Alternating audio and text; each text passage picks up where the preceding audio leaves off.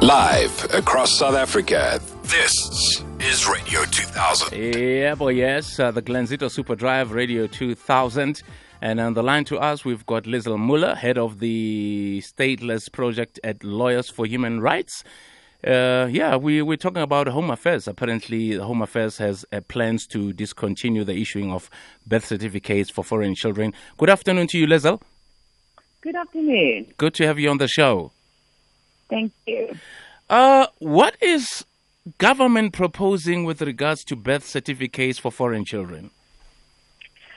So Home Affairs has a regulation that all foreign children must be issued with a kind of proof of where you were born, and then they leave it up to you to take it to your embassy to birth certificate issue. Lizel, yes. Your line is not clear. If maybe you can, move around just a little bit and maybe and repeat your answer.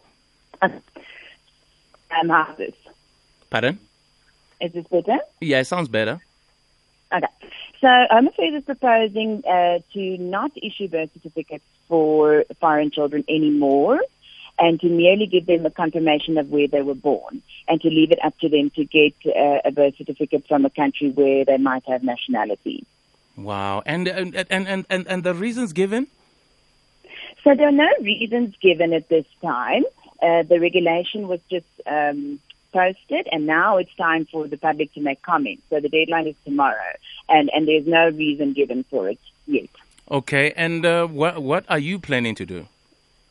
Well, Lawyers for Human Rights, together with the Centre for Child Law and many other organizations in the sector, we are making comments together and we're making a submission to Home Affairs to tell them why we think that this new regulation is unconstitutional and against international law, and why it is going to be harmful to foreign children.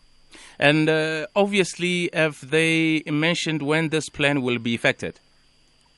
Well, if after you make comments, there's a time for them to consider it, and then they can decide to either accept our comments and change the regulation, or they can decide to adopt the regulation as it is. Okay. And that time frame is not clear at the moment. And lastly, on a separate issue, what do you make of Health Minister Aaron Motsoaledi's statement saying the SA health care system is overburdened by foreign nationals from foreign countries? He says SA needs to relook at its immigration policies to control the number of undocumented and illegal immigrants in the country. Do you have an opinion on this? Yes. Well, I mean, firstly, those stories are anecdotal and I believe based on xenophobia. And so we must be very wary to make those statements because it incites violence, as we've seen in South Africa. And we must be wary not to, threaten and make people be angry with foreigners, because that's what incites xenophobic violence. So I am not impressed with those comments, and I would very seriously discourage them. So you say it doesn't matter whether someone is legal or illegal, they have the right to get medical care?